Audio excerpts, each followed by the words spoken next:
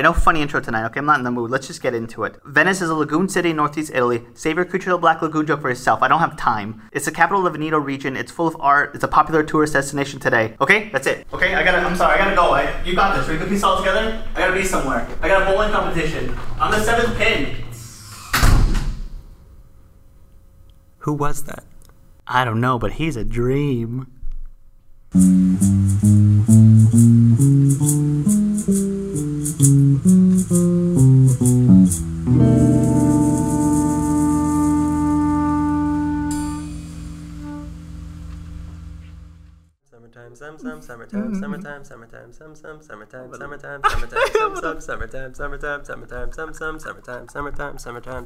Summertime.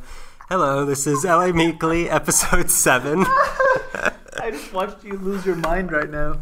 Summertime stroke. In case there ain't no cure for the summertime stroke or symptoms, you never know when it's going to hit. We figured we'd talk about the epitome of summer. Wait, who is this? I'm Daniel. Hello. Hi, this is Greg. Today we're going to be talking about Venice as the area that's, I believe, south of Santa Monica. It kind of always seems east to me, but it's south. It's further towards Central America. Thank you very much. To put it in terms you can understand. Yeah, it's all I get. One step closer to Venezuela. That's not insane. I don't know. I'm sorry. You have no scope of geography at all. I apologize to our Canadian neighbors to the south. So we cut up Venice the way many people who moved to California did, and we decided we wanted to talk about some things in particular, some things we didn't want to talk about. One thing in particular. The ocean. So when they installed the Pacific Ocean off the coast of California, the idea was to create a Coney Island of the Pacific, but it ended up being the slum by the sea. It ended up becoming Atlantic City. Pacific Atlantic City. So the Venice beat poet Philomene Long, he said once that the crumbs of the great American feast ended up in Venice. So we're going to figure out what was served at that feast, and how did they fall off the table, and why did they end up in Venice? Good questions that should have been asked a long time ago, when the Bohemians were moving in and taking off all their clothes, when all the piers were burning down, when everything was going under. And all they could do was stand there and take their clothes off. I'll start with how it was formed and just a general history of everything in the city. I'm very interested. Tiburcio Vasquez just got his first suntan. We're going to catch a Ferris wheel in this area. A what? You know, a place where people go on that I can murder. Senor Vasquez, you speak of the devil. Yo soy the devil, and I am here to do the devil's trabajo. There's just so much California in that statement. There's just so much happening. Abbott Kinney was born November 16th, 1850, on a farm near New Brunswick, New Jersey. He was weak and prone to asthma attacks, but he apparently still liked to explore and exercise. He would later on in life swim in the ocean every single morning. He was a very charismatic and a dapper gentleman. He would rarely be seen without a fresh flower in his lapel. And at age 16, he went to Europe for school and ended up learning 6 languages. So that's just a little, who is this? Who is this? Abbott Kidney? Abbott Costello? So he traveled extensively around Europe. One of his many destinations was Venice, Italy. So bear that in mind, because it might come up later. You know that it's in the Veneto region, right? By 1874, he was back in the U.S. and became a junior partner at his brother's tobacco company, where he took on the duties of being a tobacco buyer. They came up with a plan that if they had foreign tobacco, the novelty of that would bring in a lot of money. How many times can we bring up tobacco in this podcast? Every time. So Kinney went to Turkish Macedonia to get some tobacco. But after he got there, Turkish extremist mobs started forming, and they were killing thousands of Christians in the country. So Kinney quickly left. He just barely got out, saving his own life. Captain Christian had to leave. He was there to converting tobacco to hookah. After this, Kinney decided he needed some time off from work. And being a wealthy man, he set out to travel the other parts of the world for a few years. In 1880, he decided it was time to return back to work and was in San Francisco waiting for his train home. But there was this huge storm in the Sierra Nevadas, and they covered the train tracks in snow. So he was stranded there for who knows how long, until snow melts, however long that takes. You keep talking, I'll look it up. Bonus. This just in. 3 minutes. He remembered that he had heard of a health resort in Sierra Madre, which is just east of Pasadena. He was always on the lookout to cure his asthma, so he set out south. He was so exhausted when he finally arrived there that he passed out on the billiards table in the lobby, and he woke up the next morning, and his asthma was completely gone, so he decided that this region, with its asthma-curing pre-pollution air, this is where he was going to live from now on. So he bought a plot of land, he covered it with citrus trees. In the meantime, he continued to explore the state of California, which is how he met and subsequently married the daughter of a California Supreme Court justice. They went on to have 5 kids, but in 1891 there was a rheumatic fever epidemic. 2 of the kids died. 2 of the other ones got heart problems that led to one of those 2 dying just a few years later. Boy. So then to replenish their family, they had a couple more kids. Yeah. Kitties. The kitty kids. They had their own TV show. I had the lunch pail with the thermos. I like the Kinneys when there were still 5 of them. I'm so sorry, Abbott Kinney family. We almost got sponsored. Cigarettes forever. This episode brought to you by Lucky Strike. So his citrus farm was called Kinnyola Ranch and was apparently renowned for their blood oranges, but he got the itch to invest in some other land around LA, slowly inching closer to his real dream, which was developing the coastland. He was working on a deal to build up the Pacific Palisades, but there was a real estate market crash in 1888, so all these plans fell through. And then things really started June 28, 1891. Kinney and his partner Francis Ryan bought controlling interest of the Ocean Park Casino, which had nothing to do with casinos. It was just a restaurant with a tennis club in what was then known as South Santa Monica. Okay. So then a few months after that, for $175,000, these partners, they bought the surrounding 275 acres of land from a British Army officer named Captain Hutchinson. The 2 proceeded to build up the area with places for people to live, places to eat, hang out, play. They had like all these fun attractions and everything. In May 1895, the area was officially renamed Ocean Park. In October 1898, Ryan died of a heart attack, and things started to get a little weird. So Ryan's widow remarried a man named Thomas Dudley. Boo. We hate the Dudleys. And this stranger became Kinney's new de facto business partner. So not long after that, Dudley sold his share to 3 men named Alexander Fraser, Henry Gage, and George Merritt Jones, who all now had the distinction of being Kinney's new hydro of partners and also of not getting along with Kinney at all. So the partnership quickly fell apart, but there's the question of who gets what part of the property. I have a question. Yeah, I'm opening up the floor. Thank you. Okay, so Kinney and Ryan were business partners. Ryan dies. Yeah. So is no matter who this woman is married to, he has to be in partnership with him. Yeah. Like, what kind of weird law is that? It's the law of Kinney. He was following her around he was her chaperone. No, not him. He has shifty eyes. I don't like him. He's bad for business if you date him. That's a really weird thing that happened. So the Ocean Park land that they owned, it was weirdly shaped. It extended 1.5 miles south of what is now Pico Boulevard to Mildred Avenue, but towards the south end of this, the boundary line curved inland about half a mile. So there's more land in the southern section than in the north, but while the north was small, it had all these established houses, all these amusements. It was set to go. So the south, all there was just sand dunes and swampy marshlands. It was Dagobah. It was Dagobah with a hint of Tatooine. It was Dagobah with less life. It was Dagobah with more Yoda. You take everything you don't like about Tatooine, you take everything you don't like about Dagobah, and you put them together. But I wanted to get power converters. You gotta go to the Tashi station for that. Too much. That's too much Star Wars. Cue the band. So to fairly decide who got what, since they were professional businessmen, naturally they flipped a coin. So Kinney called tails. It came up.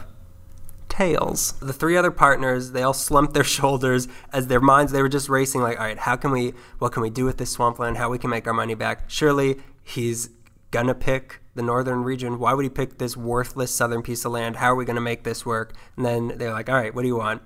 Give me the southern part. So when Kinney made it public that what he intended to do with this land was to create the Venice he saw in Italy, but this time as Venice of America, it was referred to as Kinney's Folly. So to the shock of everybody, including I'm sure Kinney, he turned this awful piece of land into the coolest part of LA. He built an elaborate system of canals, we'll get to that later, a ridiculously vast boardwalk of amusements and piers, we'll get to that later. In 1904, we'll get to that later. Yada, yada, yada, we're done. In 1904, the short line trolley car extended from downtown LA to Venice, so it made it easy for tourists to get down to the beach. And then on July 4th, 1905, Venice of America opened to the public with a celebration. They had yacht races, swimming races, War of the Races. Some might call it a helter-skelter. There were bands playing, a fireworks show at the Central Lagoon's 2,500-seat amphitheater with a crowd of about 20,000 people. Visitors, they instantly fell in love with the amusements, the Venetian Renaissance-style buildings. So much so, $405,000 worth of real estate was sold in the first day to people I don't know. Look at that swamp. Give me a piece of that swamp, Buster. How much? How much for the bog juice? They just threw money at the swamp. I want you, and you don't even know how much. Within 2 hours of being opened, 355 lots of land were sold. Everyone just wanted to leave downtown, probably. It was a swamp there, but it wasn't a natural swamp downtown. It was all those theaters downtown they didn't like. So from then on, Venice would draw around 50 to 150,000 visitors every weekend. There were dozens of theaters around Venice. It was actually Kinney's intention from the start to be a place of high culture. He built a 3,400-seat auditorium that was supposed to be like the house for poetry and just speeches, debates, opera, stuff like that. It was called the Venice Assembly, but he quickly saw that people were more interested in camel rides and freak shows. So the assembly closed within a year in favor of what people really wanted, cheap spectacle. Lowbrow. Absolutely. Show me people we've captured from South American tribes, and I don't want to hear anything about Voltaire. You know what I hate? Horses. You know what I love? Camels. Make it happen, Buster. So spectacles and stunts, they kept people coming. The place was still legally named Ocean Park at this point. It would cause a lot of confusion until 1911 when Kinney got the name legally changed to Venice. So Kinney himself, he was a beloved figure to the citizens. He was known as the Doge of Venice, which is what the Doge. The Doge is what they would call the person who ran real Venice, as I call it, Big Venice. It's not. That has nothing to do with Dodgeball. Oh wait, the dog of Venice. I read that wrong. Horrible womanizer. So the people who worked for him, they had tremendous respect for him. Holiday celebrations were a big deal for Kinney, so every holiday was observed with great festivities. Kinney himself, he would play Santa every year during Thanksgiving. He was also an active member in the community and the amusements. He once won the men's singles championship in tennis at the Venice Country Club, which is very suspicious if you ask me. But he had jealous opposition too. In 1907, his rivals at Ocean Park Pier, they refused to give Kinney a permit to build a bathhouse on the waterfront. But Kinney, he started to pave the foundation anyway, but the sheriff came by with dynamite to blow it up. But there was some women's group having a picnic nearby, so they weren't able to do it. They could shower those women in debris. Women didn't have a lot of rights back then. They got lucky. They couldn't vote, but they also weren't allowed to have debris showered upon them. No, it was a weird Unless you were their husband. Kinney ended up dying on November 4th, 1920, of lung cancer. He's now buried at the Woodlawn Cemetery in Santa Monica. His oldest son, Thornton, took over the running of Venice, and this is when things started to slip. So the world, it was changing, and Venice, which was a throwback city from the start, it was starting to look even more dated, but not in a fun way. The infrastructure was crumbling, and the local government was paralyzed trying to come up with a plan that everybody could agree on. That's the crumbles that you're talking about. It was crumbling. It was just of the city, the gravel, and the social crumbles. Social crumbles. My favorite cereal is social crumbles. Just add the stuff that dreams are made of. So the big clash was between the city moving into the future with the new America and hanging on to their old world romantic charm. But eventually it was just too much for people. And on November 25th, 1925, Venice officially became part of LA and the sad process of modernization began.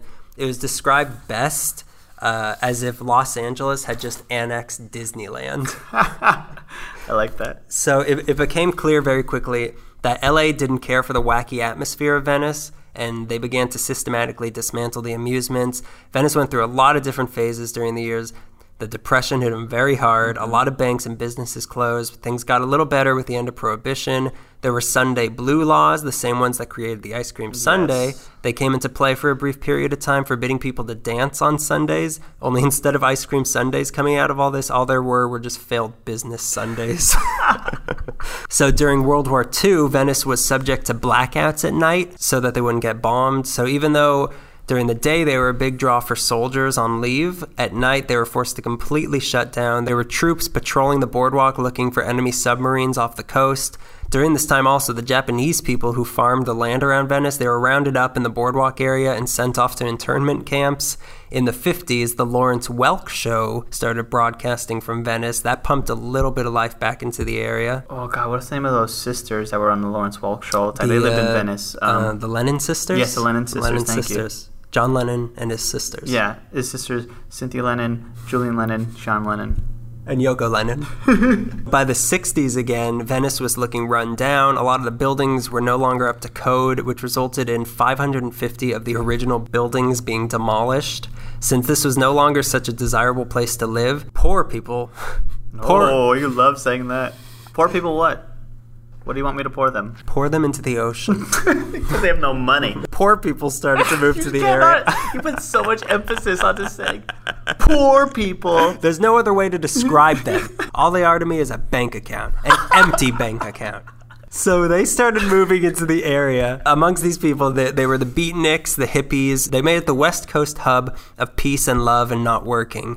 In the 60s, they also saw an influx of old Jewish people who were migrating from Boyle Heights into this area. Mm-hmm. Things got a little better in the 70s when that 18-mile bike path that goes from Torrance to Santa Monica was built, so it brought more people passing by to the area. They were like, oh, I remember my old grandpappy used to tell me about Grandpappy Kinney. Everyone was my grandpappy. Oh my God. I was going to do a voice, but it was going to come out Cockney chimney sweep, so I better just keep it to What am I doing here? But then in the 80s and 90s, it became dominated by drugs and violence. Mm-hmm. So the constant theme through all of this, though, has been basically to tear things down to make room for more parking, which is still a ridiculous problem there. Yeah. Nowadays, the topic on that area's collective mind is gentrification. We'll get to that later. Uh-huh. Regardless, Venice has spawned a lot of very important and interesting things. I'm just going to list some stuff that we might not touch on entirely later. Okay. They had the Venice Flying Field that bred a lot of Hollywood stuntmen. Mm-hmm. Interesting, the owner of this field was shot and killed on William Randolph Hearst's yacht, and the case was never solved. Wow. Yeah, and we're going to solve it tonight. I don't care how long this takes. You got your flashlight? I got my notepad. To Hearst Castle.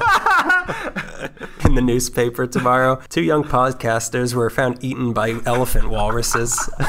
They had the country's first flying policeman, who was Otto Meyerhofer. He had wings? He was a medical marvel. All he could do with his gifts was to patrol people. You're just a bird. You're not a police officer. He was the grandpappy of the Flying Nun. He started in 1918 to keep an eye out for swimmers in trouble. Also interesting, he was killed in a plane crash a few years later. To link this back to the food episode, there's rumors, I can't confirm it, because we didn't know where Orange Julius, the original location, started. Yeah. Supposedly, it started in Venice. We don't know. Several NBA players came from the basketball courts that are on the beach. Mm-hmm. Muscle Beach and the Gold's Gym has been called the Mecca of bodybuilding. Arnold Schwarzenegger's acting career started out by being seen there, as were the North Hollywood Shootout Boys. Their careers started there. The Venice Breakwater is a world-renowned surfing spot. The Venice water polo team went to the Hitler Olympics in 1936. Hitler Olympics. Yvonne DiCarlo, a.k.a. Lily Munster, got her start in one of the Venice Mardi Gras beauty competitions. Really? There used to be a dance hall that could fit 800 dancing couples. Mm-hmm. Nude sunbathing was legal for a little bit before it was voted down because it was gross. There was a Venice Military Academy. In 1911, at a Miller's Ford dealership, a worker's 15-foot pet snake got loose. It went into the sewers and freaked everybody out within a 2-block radius. It's just a fun story. Yeah, I like that. Jim Morrison met Ray Manzarek on the beach in Venice.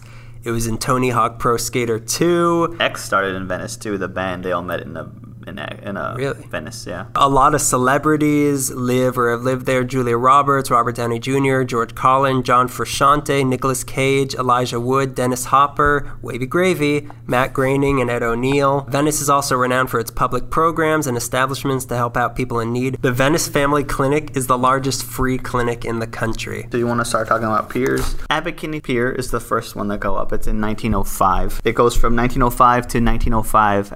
Ask me why. The first pier was never even used because a winter storm came and hit it as it was being built. 2 winter storms, actually. It extended about 1,200 feet into the ocean off of Windward Avenue, which is where they have the buildings with all the columns. It's like the main street in Venice that leads to everywhere. Yeah. The pier was destroyed as he was just getting into it. He was just building it. It was just getting the enthusiasm. So that was destroyed. You were talking earlier, you stepped all over my toes, talking about the 4th of July celebration, which was really neat. They have pictures of the bathhouse there. It was beautiful, and like there was pictures inside. There actually are, but they're decency, please. You want to talk about they closed the nude beach down and how disgusted you are? Now you want to. If they're indoors, it's okay. I get the best pictures indoors. So then he began building what he called the Abbot Kinney, the new pier, which was new pier or nude pier. Because frankly, he's a little freaky. Well, he didn't call it either one of those. He just called it the Abbot Kinney Pier, but it was the new one. Again, new or nude? I need to know. The Abbot Kinney Pier, the new one, like new wave, had an auditorium at a dance pavilion where later in the Depression they would have dance marathons, like the one you've seen in They Shoot Horses, Don't They? Which we always romanticize, like, oh, they did the jitterbug for 2 hours and went home. No, they wanted to eat. They had several different types of fun houses. They had something called the Virginia Reel, which was there was a track with a tub, and you sit in a tub, and it kind of like spirals and goes around. I've seen pictures. It looks really neat. A roller coaster? No, it was slow moving, so it was boring. They had a tea garden. They had like a Disneyland roller coaster. Exactly. It's like it's a small world without any of the surrounding areas, without the world. It's a small world without the world. It's a small. It's a small. Small winter storm. They had a zoological garden on the pier. They also had a roller rink, and in the center of the roller rink, they didn't have it filled in. So the roller rink, you rolled around. It was just an open. You get a look into the ocean. Ugh. I know, it's kind of weird, right? That's a horrible idea because nobody who goes on roller rinks knows how to roller. How many people fell into the hole? But it was protected. You just look into it. Oh. You're just thinking of a hole. Yeah. Yeah. It was the center. You could look down, but it wasn't like. I don't understand. They had a barrier. Okay, your shoes, but they have wheels like a car? They have an engine? I don't understand. Oh, a pier. They had a bowling alley. They had a child care center called a baby bank. You know what? I heard about the baby bank. Did you? Yeah. Are you sure you're not thinking about the incubators? Because that's on something else. No. Okay. I don't know what that is. Let's go to the baby bank and make a withdrawal.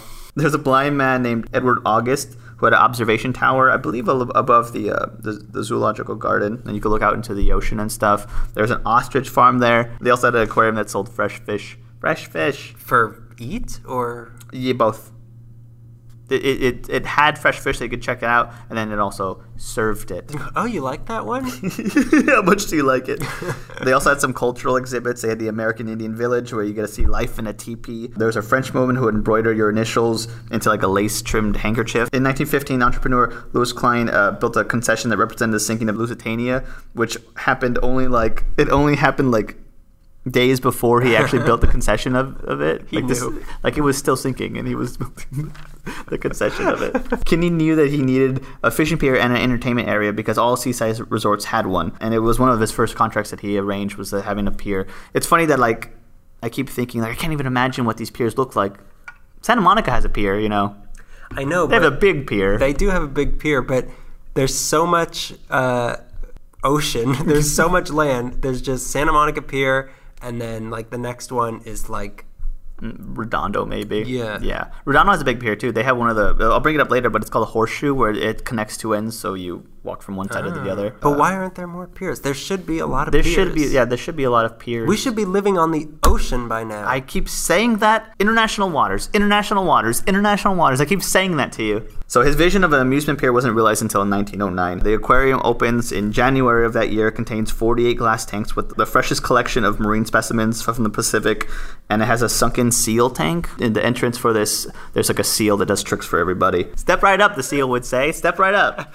They trained him to say that. A year later, January of 1910, the L.A. Thompson Company announced they'd construct a 1.5-mile scenic railroad behind the dance hall in the pavilion. The L.A. Thompson Company comes back a lot. Them and then Pryor and Church. I forget their first name. Tom Pryor and something Church. Richard Pryor and Church, the band from the 80s. Kinney around this time adds a Denzel carousel. He adds a Hades attraction, which was a play on something that was on the Oceanfront Walk. It was a walking trip through hell. It was like one of the original. Sounds lovely. I know, I forgot the name, but it was a walking thing. Like it was like skeletons and coffins. It was like a what are they called? Spooky house or fun house or whatever. No, a haunted house. Sure, a haunted house amusement thing. Yeah, it was like a predecessor to that. Instead of like being on a little track, you just walk through it and stuff. That's worse. They had a Japanese tea house and they had an ocean and restaurant. And they also at this time began to widen the pier to make more room for attractions and to lessen congestion that was going on. 1911, they had a Ferris wheel, which came from Seattle's Yukon Pacific Exposition. They opened the automobile races attraction next to that,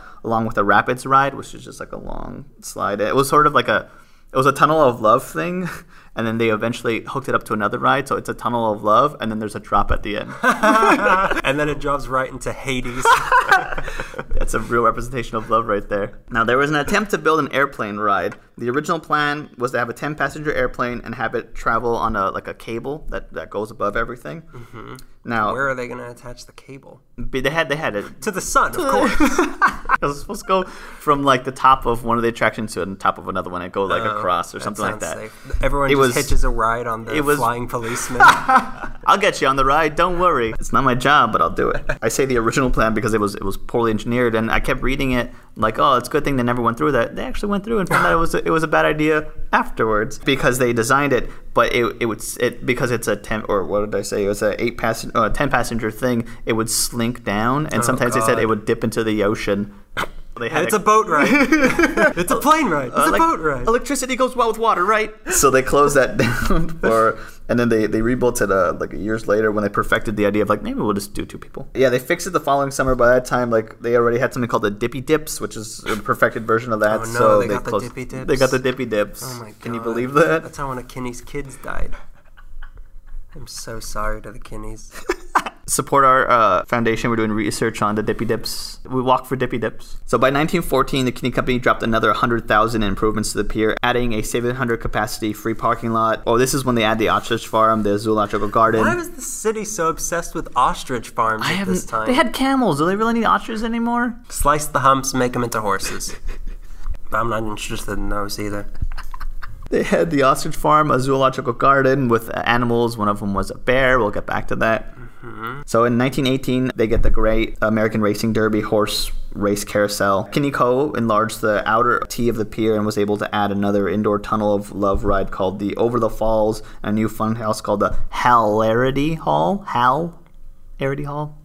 Cool. Is this all the same pier, or is this... This is all the Abbott Kinney pier. Oh my god, that's a big pier. And we're going between 1905 to 1920 for this one. So this is 15 years of this expanding. And there were other piers, right? But this is all just one This pier. is just the first pier that started. At this time, there was another 2 piers that were going. Okay.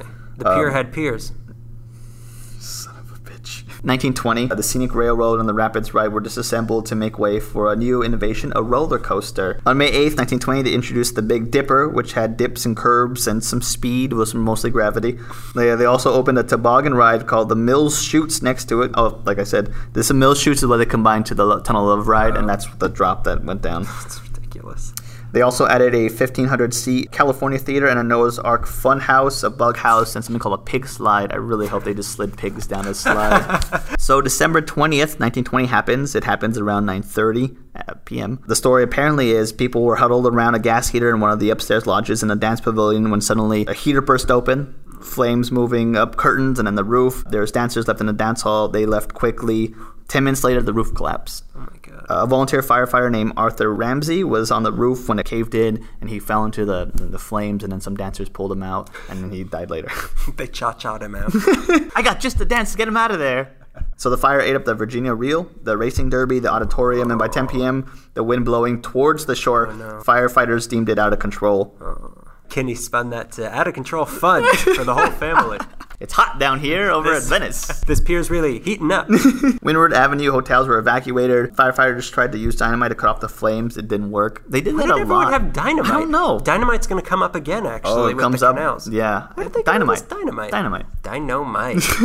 I knew he was talking about fires. That show's really grim. The firefighters from Santa Monica and LA arrived, but nothing could really be done until about 11:30 when the wind shifted towards the ocean, and finally it kind of died out. The only rides to survive were the new roller coaster and the bandstand because they were closest to the shore. Okay. How did the pier itself not crumble? It did. Damages were in the millions. The Abbot Kinney... Millions? The Abbot Kinney Pier was nothing more than a pile of burnt wood and ash. Very little was insured. But the pier was okay, right? Okay, I get it. It's all burnt wood, but the pier was all right. I keep asking, like, they had a baby bank, and they had a... Oh, my God, the baby but bank. They had to empty the vaults. Did they empty the vaults in time? What about the zoological garden? How many animals burned alive? Oh, God. Anyways, very little was insured, and Christmas was 5 days away. December 20th, 1920. Abbot Kinney Pier burns down. We got to backtrack a little. We're going to talk about Fraser's $1 Million Pier. Do you know who Fraser is? Crane. Good job. I don't know what to do with all this tossed scallop and scrambled tossed scallop.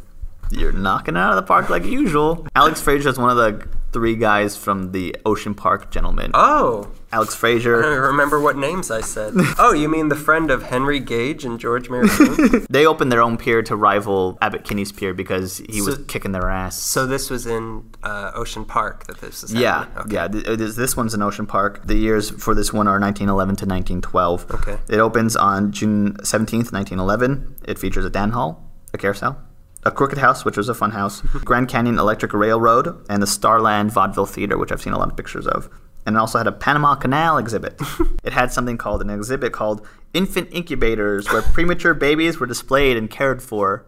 What? Yeah. Whose babies were they? That's what I'm curious. Apparently they didn't have hospitals to do this job at the time, like to care for premature babies. So they put them on display. Let's charge admission. That is weird. It is. Isn't that kind of weird? It's more than kind of weird. It's ghoulish. Perfect word. Ghoulish. It's funny how over at Ocean Park they're exhibiting sickly babies while over at wonderful Venice of America they just put them in a bank. They're just possessions. It's currency down here. That'll be 3 babies. Kinney's old rival, Alex Fraser, decided to build his own pier to outdo Kinney's pier, and he would do it in Ocean Park. He created the Fraser $1 Million Pier Company with the intent of creating the world's largest amusement pier. The pier would be 300 feet wide, and it would be a horseshoe pier like the one in Redondo Beach, which connects 2 sides together. It would be connected from Pier Street to Marine Street, and it would extend 1,000 feet into the sea. The pier was also to be reinforced against strong winds, which destroyed Abbot Kinney's first pier. So at least they're learning something. They began building the Dragon Gorge Railroad, the House of Mystery, and the Auto Maze, like the automobile maze. There was also an ornate carousel, and there was a casino, too. A casino was on the shore, just like the last one. The Grand Canyon Scenic Railroad was the first attraction to open. It was a roller coaster in nature with dips and inclines, but it was also like a fast ride. So it was a fast ride on a short track. So they had to extend the track because it was over far too quickly. Isn't that like saying go take a fast ride on a short track? That's what they mean. Enjoy yourself is what they mean. The official opening date was June 17th, 1911. A lot of concessions weren't open by this time, but just to prepare, they got rid of a lot of scaffolding and just like painted some stuff on to make it look... This is still the Ocean Park pier. Yeah, this is Fraser's $1 Million Pier. We're talking about Venice. I mean, eventually... they start building on each other's land and not realizing that they're doing that. That's why all the piers are kind of associated. Tens of thousands attended the 2-day opening event. Official ceremonies were held in the spacious 125 by 185 dance hall that they built, which was actually really big. They watched vaudeville that night at the Starland. They rode the rides. They checked out exhibits. They had the Crooked House up at the time, a fun house called the City Jail, where you have to escape from jail.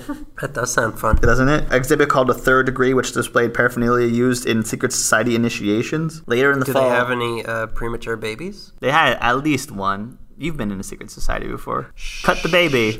1912, in September, 8 years before Kinney's Pier fire, the Fraser $1 Million Pier goes aflame. Smoke was seen coming from the casino. I guess somebody must have been on fire. I'm on fire. I'm on fire. It doesn't make sense because they were not gambling. Somebody apparently has tossed a cigarette in the bedding of like they had Japanese servants who lived like in the basement, and apparently there was just like... So someone threw a cigarette in the Japanese bedding servant? Take that, they said to him, Again, a coastal breeze fanned the flames. There were still a lot of visitors on the pier when the fire broke out. The fiery casino on the shore was blocking one of the exits, so everyone like on that side had to run all the way to the other side. A lot of people were leaping off of the pier. Many escaped by boat. Fraser was one of those with his son left by boat. A courageous policeman risked his life saving 2 little girls. They had to jump to safety, and his like face and hands were really badly burnt. The fire spread to the Dragon Gorge. Ironic. Burned 200,000 in uninsured structures. The fire spread to the oceanfront walk, so some of the buildings on the actual shore had to be evacuated because they were burning. They consumed an entire business district, which is 5 blocks.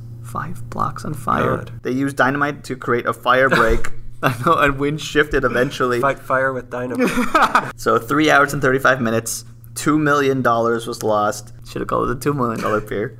700 firefighters from 12 different fire companies. 2 people died, several missing, several injured. The pier was completely destroyed. So I guess that answers my question of why there aren't more piers off the coast. Yep. The Fraser Pickering Pier, because he rebuilt it. A year later... This is still Ocean Park? This is still Ocean Park Pier. Where's Venice? We're getting back to it. Take me back to Venice. Fraser has another chance. We're going to give him another chance, and then we'll get back to Kinney, who's dead, who died... Is Fraser still alive? Oh, yeah, that's right. I didn't mention that. Kinney was dead. He didn't get to see his masterpiece burn. His son did, though. Oh, that's too bad he didn't get to see his life's work crumble. What a shame. So a year later, they were already in talks of rebuilding the amusement pier, and eventually it became the highest priority. It was delayed because the city of Santa Monica claimed that they owned 42 feet of Fraser's beachfront area at Pier Avenue, which Fraser had earlier given them. He'd given them an amusement just to like sewer drainage or whatever, and now they wanted to claim that. So they wouldn't let him build. Eventually, all Fraser had to do was just make the entrance a little further out, and then he got what he wanted. Fraser wanted to leave. He was packed and ready to go because he lost $1 million in the last fire. He was ready to go, which is why it's called the Fraser Pickering Pier, because eventually he sells it to a guy named Ernest Pickering. So after the fire, after all the trouble with Santa Monica, Fraser's packed. He wants to go to Panama. I guess he watched that Panama Canal exhibit a little too much and wants to go to Panama now.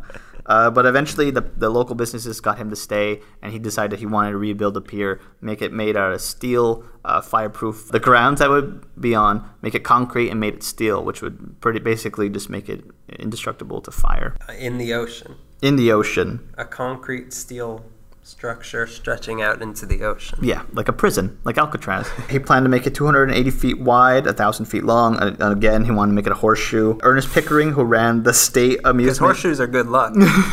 Ernest Pickering, who ran the state amusement co, signed a lease term to operate the amusements. He would eventually inherit the pier. Many amusements were rebuilt with a simpler and broader pier design so they could be put up faster.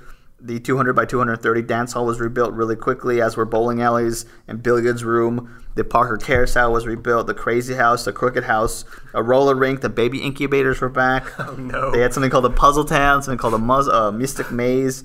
It was slow for a year or so, not there because there wasn't a lot of thrill rides. It was mostly just exhibits and come check this out. Eventually, they start putting more rides once they get more confident in the pier. Mm-hmm. Santa Monica eventually backs off in 1914, and so at that point, they get able to build a casino back right at the oceanfront walk, and they got a lot of promoters to help pay for thrill rides and stuff. So they have the Ben-Hur Racer, which looks really neat. They had a 3-in-1 big racing coaster project put together. It was just 3 tracks put together. It was dangerous. They had a large bandstand. They had their own carousel. Eventually, they built a 75 feet high coaster that extended 200 feet out into the ocean, which is, it's safe as it can be. A fire breaks out in the dance hall at about 1 a.m. just after Christmas, 1915. It destroys the Pioneer... Christmas is not kind to them. No. It's funny that Christmas is the cause of so many fires. And the strange thing is Kinney was always going around dressed as Santa Claus. It destroys the Pioneer Bowling Alley, the Eskimo Village. They had an exhibit called Paris by Night. The fire destroyed the Eskimo Village. Oh my God, their number one weakness. Who would have thought that houses made of ice could go up so quickly? They have 1,000 words for snow, but only 1 word for fire. Half of the Ben-Hur Racer ride was destroyed. Many concession stands were destroyed before the fire brigade was able to put it out. This one, actually, wind didn't have a lot to do with, luckily. Construction persevered, and a temporary dance hall was built in the meantime. By Easter 1916, a permanent dance hall was built. So a fire pretty much destroyed a large portion of the new pier they were building, and then they just kept going, just kept constructing, because apparently a fire isn't a lesson enough for anybody around here. The land between the two pier entrances was leased to Tom Pryor and Fred Church, who built amusement stuff. They come up a lot in the story for Pryor and Church. They built something called the Great American Racing Derby, which I mentioned before. It's an inner track, which is just a regular carousel, and then the outer track, I think, is 72 feet diameter with 40 racing horses grouped in 10 distinct races. They were set in 6 feet long tracks and would move on rotation with the ride. The winner of this would get a free repeat ride. Did you know that they're not real horses? Because I didn't know that until I found a picture of it. Because reading this article never says that they're model horses. So Ernest Pickering gets to the pier in 1919 and goes east to get ideas for new amusement parks. He probably goes to like Coney Island and Atlantic City. In 1920, he comes back. Major construction begins in what is now known as the Pickering Pier. He doubles the size of the pier and adds thrill rides. He has the Blarney Racer on the side of the old Ben-Hur ride. It wasn't very fast, and he never made his money back for that one. The Monkey Speedway auto races. The old Red Mill boat ride was like a love boat situation. Oh, I like that. The Love Boat? They made a show about it. I love the name for this dance hall. They rebuilt and enlarged the new Cracker Jack's Dance Hall. Isn't that neat? Cracker Jack's Dance Hall. They added a captive airplane ride, which is the same as the one that used to slink, but because it works so well with the other one. Exactly. They added their own carousel. They had something called Over the Rockies ride, which is like it's sort of, I always think when I read some of these rides, I compare them to Disneyland rides. It's sort of the Big Thunder Mountain. Okay. No loops, it's just fast, and it has a setting. They also had a shooting gallery, something called the Bug House. Opening day for Pickering Pier was June 18th, 1920. 25,000 people showed up on Saturday, 60,000 showed up on Sunday. Business was really good. In 1921, Ocean Park got some new investors who put $25,000 into the new pier. They created the Dome Dance Pavilion. That opened in 1922. It was 800 feet long, 225 feet wide, so it was a big dance hall. By that time, they had a roller coaster called the Zip, the Dodgem, the Caterpillar. No pictures exist of these things, though. It's a picture of a caterpillar. The caterpillar. Come and visit before he goes butterfly. Between 1922 and 1923, he added only a few rides, the Witching Waves and the Double Whirl. He began construction with the help of Pryor and Church again to create a twisted roller coaster, and opened on Memorial Day. It had a 55-degree drop, and it went 85 feet high. Really terrifying at the time, I'm sure. 1922. It was pretty scary. It was more terrifying than anything on the Venice Pier, basically, because that had burned down, so they really knew what scary was. It didn't have a long life because a fire broke out on January 6, 1924, spreading from the kitchen of the Ritz Cafe and attacking the entire pier very quickly. Very quickly, the entire pier. Luckily, it didn't spread to the oceanfront walk, and it stopped at the Dome Theater and was contained around like 11:45. $2 million was lost, and only $100,000 of that was insured. The Rosemary and the Dome Theater were destroyed. Concessions and the attractions were destroyed. All that remained was a new Great Dipper roller coaster that they just put in. All these, you have your Fraser $1 Million, you have the Pickering, you have Ocean Park. Ocean Park eventually becomes Pacific Ocean Park, which is renowned as being a big Venice attraction. Like all my family that grew up in Venice was like, oh yeah, we used to go there when we were kids. So people in Venice might not distinct Ocean Park from Venice because they all went to this place. So 2 weeks after the Pickering Pier fire, the Venice Investment Co. and the West Coast Theaters buy the Ernest Pickering property for $2 million, and he happily takes it because he just lost $2 million. So he just ups and leaves with that money. They had to once again fight off the city of Santa Monica, who planned auctioning off the land. The Venice Investment Co. outbid everyone and agreed to pay $2,000 a month, which was a lot at the time, and would plan on rebuilding the pier at $3 million. By fall, 200 men began working on the new pier, which would be about 960 feet long, 270 feet wide, and made of beautiful concrete. Imported concrete. The deck was also fireproof, and the entire pier was reinforced by steel. 8 fire hydrants were connected to a 200,000-gallon water tank, which was placed by the Dome Theater. They opened amusements as they continued constructing. June 27th, 1925, the Egyptian Ballroom opens, and it's a replica in miniature of the Temple of Ramses, which is Ramses II, which is to scale. That had a live orchestra, and then they had a pit in the center of the dance hall, which is really neat because you could dance around. Have their pits. They had their pits. It's the pits. Some days later, Jones's Fun Palace, which was on the actual Ocean Walk front, opened, and it was just like a kids area. They had like slides and rotating barrels and like a small roller coaster. They had a carousel. By the time opening day happens in August 1925, They have a lot of exhibits and rides. So they have the Egyptian Ballroom. They have a 75-foot High Boy roller coaster. High Boy's going to come back a lot. They had an aerial swing. They had speedboats. They had flying planes. The Toonerville Funhouse, which I found a picture, looks really neat and scary. They had another carousel, which was really big. They had a 150-foot high lighthouse slide. I'm going to say that again. 150-foot high lighthouse slide. Doesn't that sound like fun? That sounds horrifying. Yeah, fun. They had a mini auto speedway, and then they rebuilt the Rosemary Theater. Opening day also had a stunt act. Jake Cox made a fire dive into a tank of water. Really? Oh, I've heard about him. Why would they introduce the idea of fire again? Like, is people not traumatized enough? He would put on this fuzzy bear suit. It looks like a serial killer, yeah. He would then douse the suit with kerosene, and then he would hold a gun, shoot the gun, and then the spark would light him on fire. That's how he got on fire. That's so much more exciting. Why wasn't that in my... Wow, really? Yeah. They gotta bring that act back. How did it turn out? Did he burn a pier down? He's been practicing on all the piers before this. This pier progresses well into the late 20s. In 1927, they add a whip and scooter ride. They have a freak slide show. They have the captive airplane ride. They have an exhibit called the Underworld Waxworks. And it has scenes like a Chinese opium den, a wedding showing slave girls and their Tong hatchet men, a Sing Sing prison electrocution, Brooklyn Black Hand kidnapper in action, crime and Parisian scenes, and many torture and decapitation scenes.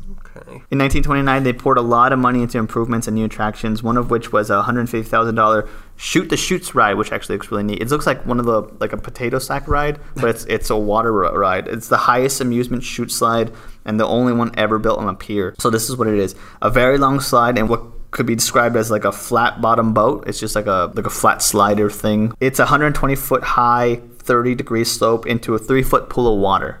Like you just a long slide of water and you hit and you dunk it. It's like Raging Waters ride. And the pool contains 150,000 tons of water. So it's just a big slide. They also added a Ferris wheel and an aero glider. The Fun Palace, which originally opened, turned into a roller rink. The Joneses Fun Palace for kids turns into a roller rink. Then the Depression hits, as we all know. This time always hits. It always hits us when we least expect it. But we get out of it because... guns are expensive. And this time the piers, both the New Venice Pier, which was open, which we'll get back to, and the Ocean Park Pier, they took it really hard. The Great Dipper roller coaster was shut down. Things got better when the Pacific Electric Trolley reduced the prices from 50 cents to 35 cents. It brought a little more traffic in.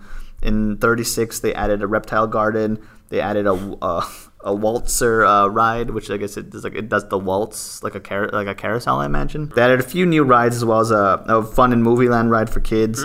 The Egyptian Dance Hall became the Sportland Arcade in 39. Around this time, like World War II was hitting, like you mentioned before. But during this whole time, there wasn't a lot of additions, mostly just switching of spaces. They'd like take a ride and revamp it. It would be the same ride, but they would they add a new theme to it basically. So not a lot really happened. The Chutes ride closed permanently after an accident on the ride caused a casualty. A little boy stood up and fell off the boat, dead. Harry Cooper's Kitty Town opened in that spot later.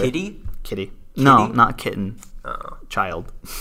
Next. Harry Cooper's Child Town opened in that spot later. It had a mini roller coaster, an airplane, and like several little small kiddie rides. Business waned, however, because TVs hit home, so kids stayed home. Cars were becoming more popular than like the trolley, so they started going other places where they could. In 1956, CBS and the LA Turf Club that came from, I believe, Santa Anita, decided to convert the pier into a $10 million amusement park that was supposed to compete with Disneyland. Basically, they wanted to steal business away from Orange County. Ask me how that turned out. Fire. The pier closes after Labor Day. They throw all their white pants away. They throw it into the ocean. And they get the best amusement park designers and Hollywood's special effects guys to come in and create this. It would open in 1958 as Pacific Ocean Park. POP, they called it. This is on topic. Ocean Park is not Venice. It's on topic. You'll find out. People from Venice consider POP to be the park they all went to. Tell it to the books. So we're going to talk about the Venice Amusement Pier now.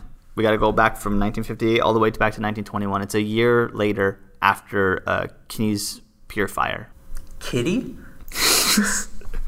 It wasn't long after that pier burnt down that Thornton Kinney wanted to revamp and redo the pier again because that was a big source of income for him.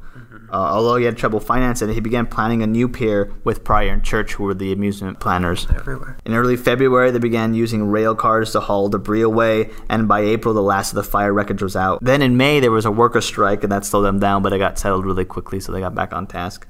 The new pier would be 1,200 feet long and 525 feet wide. They put a new dance hall together really quickly, another large orchestra pit. Many of the rides and concession operators from the original pier leased the same space onto Kinney's new pier. The Ship Cafe was built even larger. They had the Denzel Carousel back, the Noah's Ark ride. The Great American Racing Derby was back. They had the captive airplane, which was not dipping into the ocean now. All planned to reopen, new and possibly improved. Pryor and Church put together a toboggan roller coaster called Bob's that had a 60-foot high coaster with tight, sharp turns and a drop into a darkened tunnel. Fun. Of love. Of love. Tunnel of like. Some other thrill rides were installed. The Whirligig. They had a zigzag. They had something called a dodgem. By 1923, they dropped a large sum of money on new attractions, the most important being the fun house that contained 25 different types of rides, slides, and freaks amusements all in one fun house. Apparently, in the entrance lobby, there was a stage where spectators would watch women's dresses shoot up from air jets as they weave through like rocking barrels that try to tip them over. Sounds kind of confusing. So men would just pull up chairs and watch this happen? I think they might have been hired actresses, I hope. It had steep slides, a mini roller coaster, a mirrored room, rotating barrels, spinning turntables. It had the shebang, you know? It had everything that I miss in fun houses. There was a roller coaster called Some Kick, which was added at the piers end. Kinney & Co. also installed a mirror maze, a caterpillar ride, another pig slide, something called a baseball pitcher, which I imagine is a batting cages, deep sea diving concessions. They had a coal mine attraction, was put in 1924. Coal mine? It's burros, donkeys. Oh. Jackasses, if you will. Oh. Pulled 2 passenger carts through a 550-long tunnel. You all leave with black lung. If you make it out at all. There was a flying circus aerial ride, which took 3 years to put together and caused the death of a worker a couple months earlier, assembling it. It had a vertical base, and then it had like extensions, and it whirled you around upside down and stuff like that. Lastly, there was the bamboo slide, akin to a potato sack slide, but you did it on straw mat instead, and the slide was spiral and made of bamboo. Like you mentioned before, November 1925, the blue laws are installed. They can't gamble, and they can't dance on Sundays. 1927 seems like the last of the good years, though. There's this deep-sea diver named Harry, I don't know how to say his name, Berens. It's a funny one. Yeah, Harry Belafonte. He opens an aquarium. There's like a submarine diver attraction, an exhibit called 20 Years in Sing Sing, which was an exhibit at the time. At this point, there's just like mini attractions, and they basically just start shifting rides here and there. The attractions just kind of come and go, but there's nothing really new or exciting that happens in this time. Again, the Depression hits. It all already. Yeah, exactly. The Depression hits. How can you follow incubator babies? You can't. How can you follow uncontrolled, unforeseen fire? You can't. That's the best attraction you're going to get. A walk through Hades. A monkey zoo opens there, so they can't gamble there. So they can't play bingo because they used to bet on bingo. But there were some guys there who used to do a variation of bingo that you could play called Bungo? Bridge. It was called Bridge Go. And it was a variation on bingo that there was like a sly little... Okay. It was basically the same game, but like small little here and there's that were different. That was illegal. Bungo! When the Pacific Electric Railroad drops fare prices, business again approves, but by that time it was already too late. Rides were being disassembled, slightly different versions were being put up and then taken apart again. In 1946, the 25-year Tidelands lease was up, and the City of LA's Park and Recs department chose not to renew it, despite the fact that it was, after everything, a profitable endeavor. The Parks Department seemed to have it out against the man-made piers that were being put up, and they really wanted to widen the beach, like the natural beach. Mm-hmm. They tried to get the Parks Department to postpone it until May of 47, but that got refused. They wanted to do away with all like the riff-raff, honky-tonk environment that was coming from the Bohemian area at that time. So April 20th, 1946, Venice Pier closes at midnight. A majority of the rides were demolished. They were sold for scraps. What was left over, you guessed it, set ablaze by crazy people. Reading all this pier, it sounds like I'm reading an arson report. I have to talk about Pacific Ocean Park. This is the last of the Venice piers. All right, it's the last of the Ocean Park piers. It goes from 1958 to 1967 and brings us into the second half of the 20th century, which is important. A lot of my family members who grew up in Venice remember this park a lot. They would make out there or they would get mugged there. Sometimes at the same time. The interesting thing about this one is that it had a consistent theme. The incubator babies all grown up. Yeah, exactly. We got an idea and we all agreed on it. Like I said before, in 1956, CBS and the Alley Turf Club set out to outdo Disneyland. With the help of corporate sponsors, just like Disneyland had, they were able to fund a massive reconstruction, but still kept all the old attraction layouts, so they were able to rebuild a lot of them really quickly. The new pier was pretty massive, 28 acres. It all followed a consistent theme of like nautical aquatic stuff, which was pretty cool, being that they're out in the ocean. It was decorated with fountains and bubbles. It had sculptures of like seahorses and clams. This ticket booth in Neptune's courtyard was under like a 6-legged concrete starfish canopy. And for 90 cents all day long, patrons can enjoy Neptune's Kingdom, the Sea Circus, and the Westinghouse Enchanted Forest exhibit. However, rides and attractions cost extra. It's like going to the fair where you get it like $25 to get in the fair. You need $60 to go on all the rides. I paid $25. I want a free hot dog and I want to go on the potato ride. You know, the slide. Imagine you rode a French fry into a big bowl of mashed potatoes. Oh my god. Or into a big pool of ketchup. Oh yeah. And you have to eat your way out. Heaven must be missing angels. Missing one angel. Cause what were we talking about? French fries.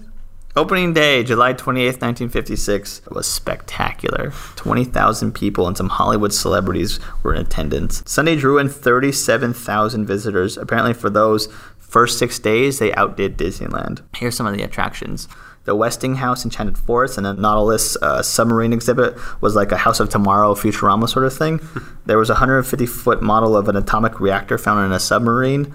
They also contained an exhibit with futuristic electronic devices, and a robot from the 1939 World's Fair was there. Oh, wow. Ocean Skyway, which was like a bubble gondolas, like gave you a tour of the pier. Like you could roll around a little bubble and like on a track and got a tour of like, check this out. I know you're going to be interested in this one. This is where the consistency breaks. Flight to Mars. The spaceship-like theater transports space nerds like Daniel to Mars, the red planet. As you're exiting the actual ride, there's dioramas of like Martians in their homes. The Sea Circus was a dolphin and sea lion show. You could actually feed the seal.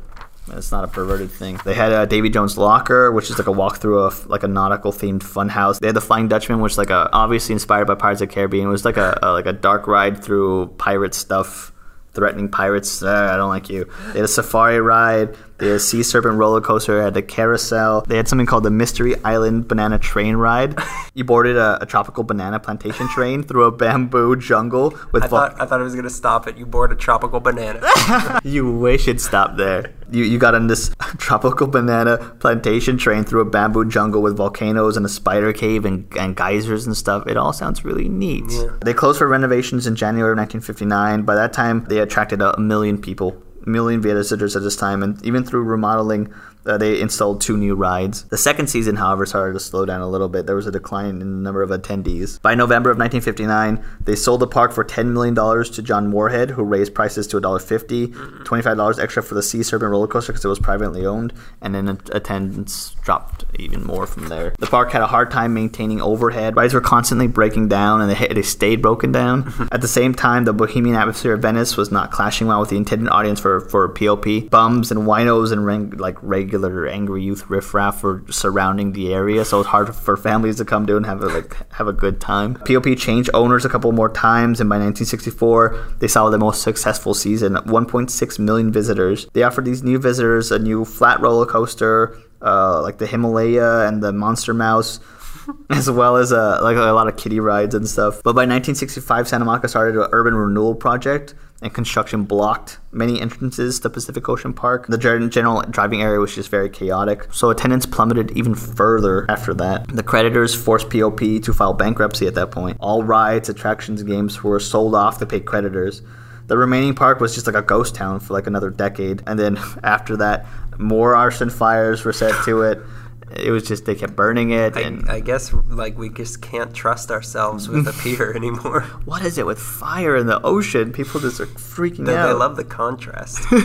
It'll put itself out. The memory's still alive in a lot of, like, the many, like, West Side residents. I still hear a lot of people talk about Pacific Ocean Park. It's the one that's closest to a lot of people's memories and stuff. The Pacific Ocean Park stuff lasted a little longer than the Venice stuff? Yeah. Okay. Yeah. It was, I mean, if you just think about it, it was basically just 2 piers. the entire time. There was another one called Hoppy Land, but it was mostly just pictures. I didn't find a lot of information. But I first read Happy Land and then I read Hoppy Land. I'm like, I don't like either one. So now I'm going to talk about something that's actually about Venice. Oh, you son of a bitch. The quintessential Venice. The thing that when you think of Venice, you think of Venetian blinds. Marijuana. The canals. Oh, the canals are there. Let's not forget. So the canals were the centerpiece of Kinney's vision of Venice of America.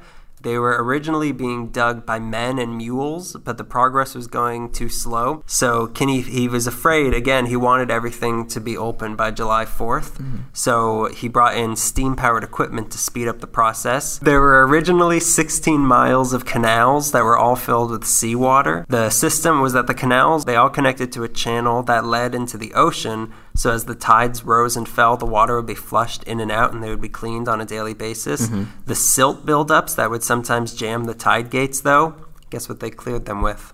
What? Dynamite. It was just everywhere. Lying around. Just growing there was a on dynamite tree. So the bridges that were spanning the canals, they were designed by Felix Piano, who is an Italian architect that designed a bunch of other buildings around LA also, to test the strength of the bridges and to also kill two birds with one stone and have a publicity stunt for one of the local attractions. Kinney had the Sells Brothers Circus walk their biggest elephants across the bridges to see if they would collapse and watch the elephants drown, but none of them did. But they never forgot. There were actual gondola rides through the extensive canal system. Yeah. Some of the gondoliers were actually flown in from Venice, Italy, and they would sing to you in Italian as you were on them. Mm-hmm. People who lived on the water, they could get to their house by boat or canoe. The largest canal was the Grand Canal, but there were a lot of smaller ones with names like the Venus Canal, the Aldebaran, and the Altair. There were a combined 7 districts, but the hub of it all was the Central Lagoon, which is now the intersection of Main and Venice Circle. And that's where they had the amphitheater. It was the center of all their celebrations, all the festivities. The canals, they were just a generally nice place to just go out on a boat and relax. Unfortunately, the canals were built with zero regard for the future in mind. They were a sentimental throwback to a different time, and they were actually a statement of an opposition to progress, which Venice has always been about. They've always been counterculture from the beginning. From the beginning. They were meant as an alternative way for people to get around that was more convenient than walking, but an even more convenient alternative started to take over not long after they were built, which was cars. I thought you were going to say flying policemen. There was only one. Cars can't go on canals? The words start the same way, though. What started out as a fun novelty by the 20s had become an anachronistic and a nuisance to people trying to drive their new cars into the area. So the streets were disconnected by miles of canals. There was nowhere to park, which is still a problem. I'll say it again. Businesses wanted to open up the city to the automobile. So eventually the city faced the future, and they decided in 1924 that the canals had to be filled. It wasn't a quick process. The project was debated for 5 years before anything actually happened. And a big part of the hesitation was the sentimentality of the citizens there and the romanticism of the canals. The canals, they were cool. Yeah, they were cool. They're cool. I like them. Yeah, you could row your boat to work. People just wanted them to stay. Yeah. The homeowners, they also wanted their property to stay waterfront property rather than just busy roadside property. Mm-hmm. Others just wondered, what was the point of having a city called Venice if there were no canals in it? So the indecision about what to do with the canals, it partly pushed the city into the arms of LA. But even though Kinney had established the canals to be held as public waterways forever when he made them, when Venice became part of LA, the city overturned that somehow and they took the right to fill them in, and the project went forward. The canals were renamed. The Aldebaran became Market Street. Coral Canal became Main Street. Venus Canal is now San Juan Avenue. Lion Canal, Windward Avenue. The Grand Canal became Grand Avenue. They let that one keep its pride. On July 1st, 1929, the first dump truck unloaded a bunch of dirt into the Coral Canal. 100 protesters jumped into the drain canal and they started digging out the dirt, but it didn't help. They buried them alive. By February 1930, all the canals were filled with 90,000 cubic yards of dirt. They were paved with 7 inches of asphalt. The total cost $691,797.84. Add 84 cents. It was killer. They got change back. And here's 16. Thank you very much. But then why are there still canals today, you might ask? I was asking There's you. still a few. You're asking me with your eyes. Yeah. Stop that. Don't look at me. I told you so many times. My eyes say canals, but your heart say canals. Not long after the grand opening of Venice of America and its canal system, the Short Line Beach Company started to build its own smaller canal system just south of the main one. So these were known as the Short Line Canals in what became known as the Venice Canal Subdivision, and they linked up with Kinney's Grand Canal. Now, these are the ones that still exist today. They managed to survive because when the city was putting together the assessments to fill the canals, the subdivision area was so small and so barely populated that they wouldn't have supported an assessment. Right. And on top of that, the Depression was getting started. It was just warming up. Also, they just didn't need more roads than they were already getting from filling in these other ones. Right. So the canals still remained in Venice. Unfortunately, these canals weren't designed as well as Kinney's were, and by the 40s, they were in disrepair. They were made of unreinforced concrete. The sidewalks around them were crumbling. They were abandoned by 1942. The water in them became stagnant. They attracted mosquitoes. They would flood. Sewage was overflowing into them, and at low tide, they smelled of rotting fish. You're naming all the things I like in life. The canals were taken out of public use. Nobody could come up with a plan that everyone could agree on for decades. In the 60s, there was a big plan to renovate them, but for some reason, Howard Hughes took offense to it and sued them, and they had to stop. I don't know why. In the late 70s, the houses on the canals were starting to get remodeled, and the empty lots there were being built up into luxury homes, so the prices in that area started to rise, which forced out a lot of the hippies and the artists. In 1982, the canals were put on the National Register of Historic Places, and in 1983, the canals were named a Los Angeles Historic Cultural Monument, which bought them more life until 1992, when a $6 million plan to remodel them finally went into effect. The sidewalks were redone and the canals themselves were beautified. Literally tons of Class 3 contaminated waste were removed from the canals. Oh, gimme. The ducks that had been living in the canals were found to be heavily diseased, so a duck genocide ensued, and many were killed, but there were some righteous humans, and they managed to hide some of them and keep them alive. Never forget. The canal... Elephant's credo for tragedy. For everything. The canals were reopened in 1993, and they're now a really nice place to live for ultra-rich people. These canals, they keep on the tradition of the old Venice canals as best as they can while still respecting the people who live there. They have the Linney Canal Downwind Regatta boat race every July 4th weekend, which was a tradition started by the hippies in the 60s. They also have a rubber ducky race, Cute. And today they're maintained by the Venice Canals Association, which was established in 1976. Now we're going to talk about the downfall, where things started going especially wrong. It's 1929. It's 4 years after Venice is annexed to the city of Los Angeles. At the dawn of the Depression, the Ohio Oil Company brought in a wildcat well, and they struck oil near the Grand Canal. It initially produced 3,000 barrels a day of deep sand oil from a depth of 6,199 feet. Soon after that happened, oil fever struck. It was like the gold rush, but, for oil. Anything like the Dippity Dips? A little bit like the Dippity Dips. It was called the Dippy Dips. You dippy dip.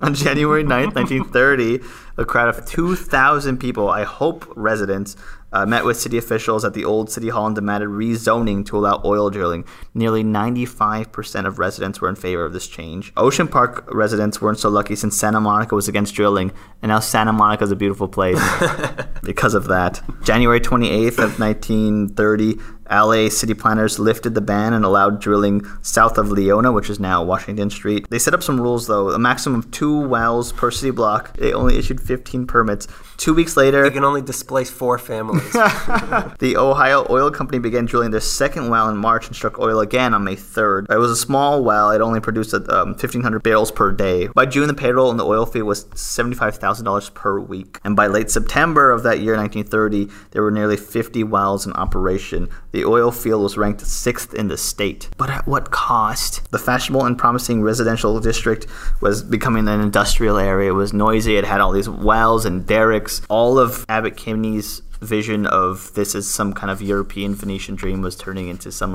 hellscape now. It looked like, I've seen pictures, it looks like Terminal Island, which is I mean, it's Terminal. It has the best name in California. It's Terminal Island. You can climb a oil derrick, right? That's fun. That's still an attraction. It was all industrial. It was all steam and oil and steel. A lot of kids had to move schools because it was like a toxic poison air zone. But the oil field was successful, and it kept going like that. Oil company owners planned to move production and stabilize prices. Gas prices like fluctuated. They mostly went down though. But by 1932, the oil field was pretty much depleted, and oil production dropped all the way down. This is one of the first times that they admit that it's depleted, but it's not till 1993 that they finally say, okay, it's capped off. So that's another 60 years of just pumping oil out of what was once this really beautiful land.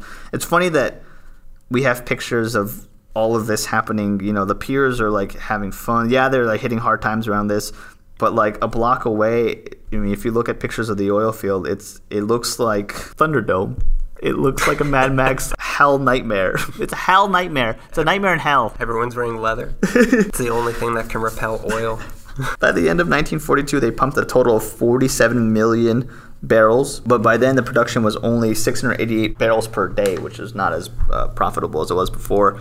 The oil derricks were unsightly. All of this was happening on the Venice Peninsula, and it was just becoming a really awful place to be, especially knowing what that beach area looked like before. By 1959, there was only 64 remaining derricks. Most of those got removed in about 1962. A lot of oil starts moving over to Signal Hill, which is closer to Long Beach. In 1963, the county supervisors backed an oil drilling project in the bay since they would get like 25 to 50 million on those leases. So a lot of it started dispersing, but they still kept kind of pumping from here and there. They had that slanted oil drills coming from Santa Monica because they had a thing in Santa Monica where they didn't want any oil pumping there, so they did the slanted thing. Wait a minute. So Santa Monica said we don't want oil to be pumped, so they put derricks in Venice with tubes going into Santa Monica. That's how they did that. That's absurd. The pool. Yeah. So all this keeps going on till basically again in I think the late or mid 70s they say one more time, okay, we're done. There's nothing left here. Another 20 years before it gets capped off. Ooh. Eventually, everything gets pretty much moved.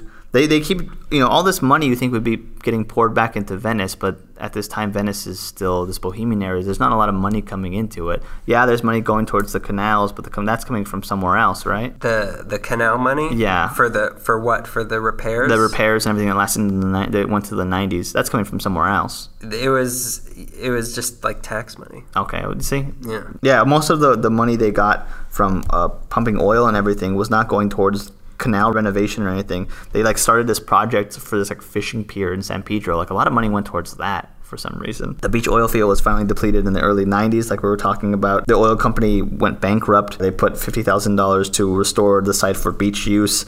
The city claims it nearly cost $2 million to clean up the site and remove all the pollutants and stuff. The land pretty much just got raised to pump oil and to make all this money. We don't care about the future. There's so much not caring about the future. And if you go to Venice, sometimes from certain areas, I could tell. Sometimes you feel like nobody there cares about their future. It is really, really awful. And imagine all the people who on the opening day was like, yeah, this is the future of LA. I'm buying land here. Oh my God. Half an hour into it. And then they struck oil and now they're living. Now they could move back into the canal area. Reverse Beverly Hillbillies. It took something really beautiful and it made it an industrial nightmare. That sounds about like LA. Yeah. So now more horrible things about what happened in Venice. It wasn't fun for everybody that visited in the early days, specifically minorities. Mm-hmm. So segregation was still going on strong when Venice first came around. So much so that if a black person wanted to take a ride through the canals, they had to ride in a special gondola just for them that was painted entirely black. Wow. Very subtle. Very subtle. Also incredibly ominous. Yeah, that's a... Dun, dun, dun, dun. Why do they call this a funeral boat? It was even more disgusting seeing as how African Americans were literally the ones that built Venice. The black story in Venice, it starts with a man named Arthur Reese who came to Venice from New Orleans to be a janitor. Another man wanted this position also, so he pulled a gun on Reese, but he ended up shooting himself in the foot, so Reese got the job. Was that the audition process? So he became the first African American to live in Venice. So Reese worked his way up and eventually became the town decorator and was the one responsible for many of the spectacles that made Venice such a hit. Yeah. His crowning achievement was the Venice Mardi Gras celebration. To construct all of the sets and the stages for his events, he would hire entirely black crews to do the work. Rhys ended up becoming the second most important man in the establishing of Venice behind Abbot Kinney. Yeah. So seeing there was a lot of work to be had in Venice, Rhys got his family to move to the area from the south as well, and they all set up houses in the only area within a mile of the coast that black people were allowed to own homes, which is Oakwood. So the Oakwood area is bounded by California Avenue, Lincoln Boulevard, Rose Avenue, and Abbot Kinney Boulevard. Okay. Among these family members to move out here, there was a man named Irving Tabor, who became Kinney's personal chauffeur and confidant. His bond with Kinney became so strong that when Kinney died, he left his house to Tabor. Unfortunately, the law forbade Tabor from both living in that house. Sorry. So he sawed the house in half and had mules pull it into Oakwood, where he lived in it for the rest of his life. That's how you play the game. So that's how Oakwood became a black neighborhood. And then in the 40s, with the construction of the Santa Monica Freeway, it pushed a lot of Latino families from their homes, so they moved slightly south to the very affordable Oakwood area as well. So now as Venice started to decay from all the oil and all that stuff, gangs started to form. In the 50s and 60s, a Latino gang called the Venice 13 formed. And then in the 70s, a black gang called the Shoreline Crips formed.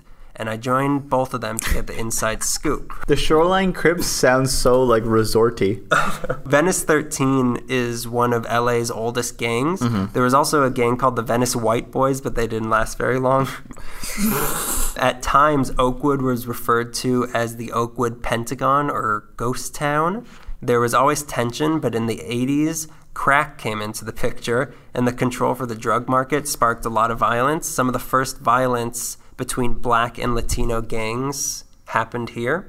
Abbot Kinney Boulevard around this time became very seedy. A journalist was murdered there. Eileen Brennan got hit and run there. A senator's niece was murdered there by the Shoreline Crips.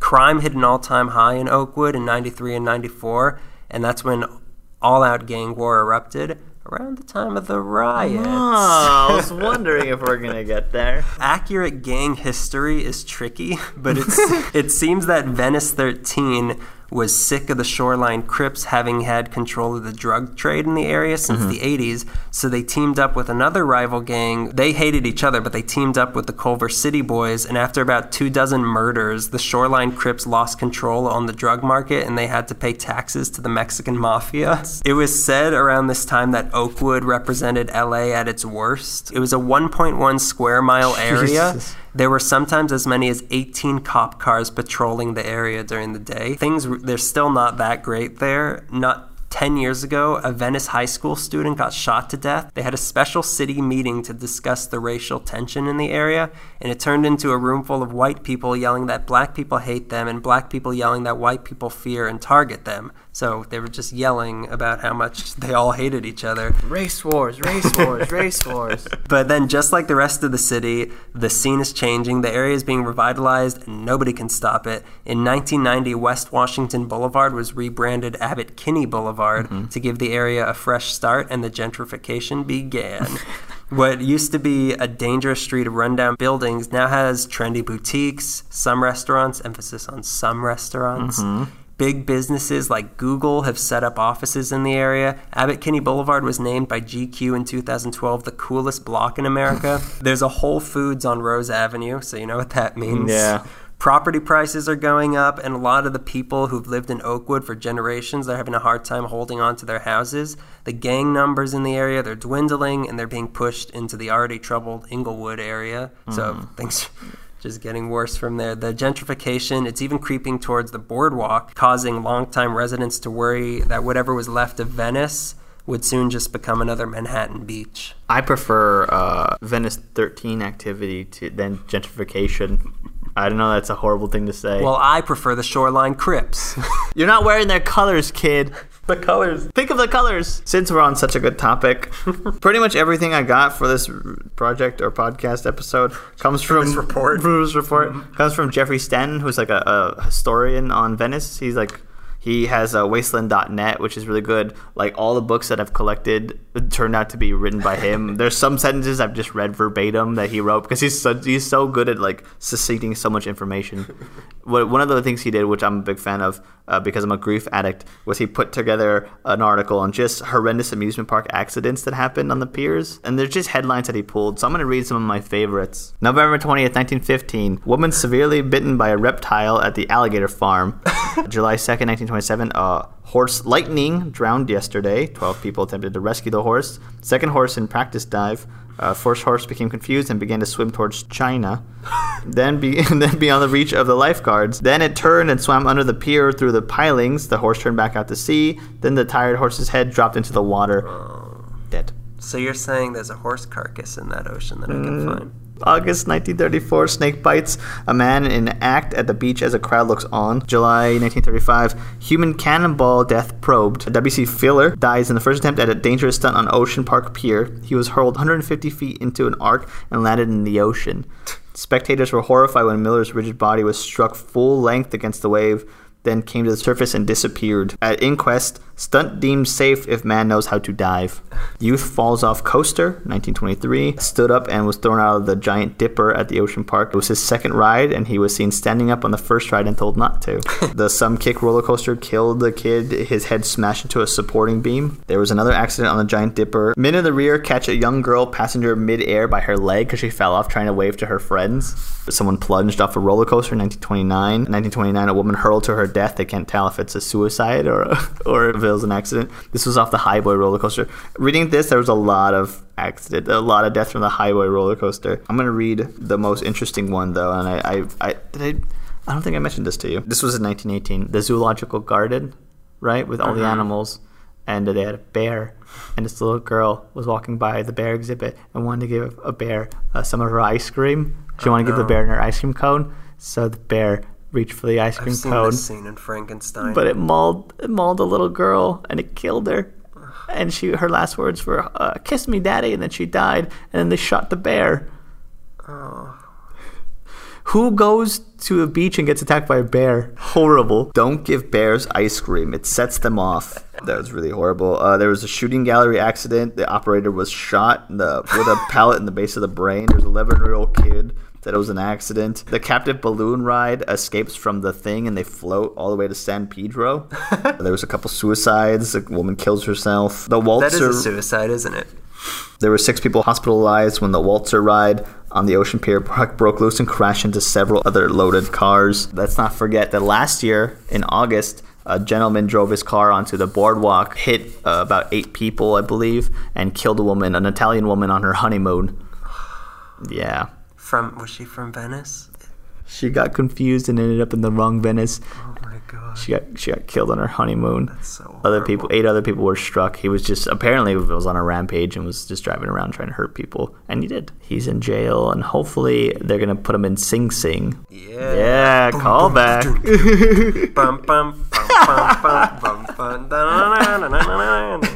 I like to think that young children listen to this and they're all having fun, and then they hear the list that you just read, and they'll never be the same. They're going to go to California Adventure now, and they're like, "Do you want to go?" No, I'm all right.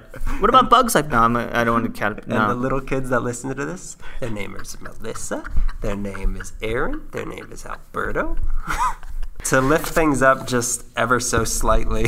Just slightly. Because we can't end on that. From the very beginning, the architecture, the piers, the canals, the colors, the murder, they were irresistible to the newborn film industry that was centered a single digit's worth of miles away. Mm-hmm. So why go all the way to Italy when there's a Venice right down the street?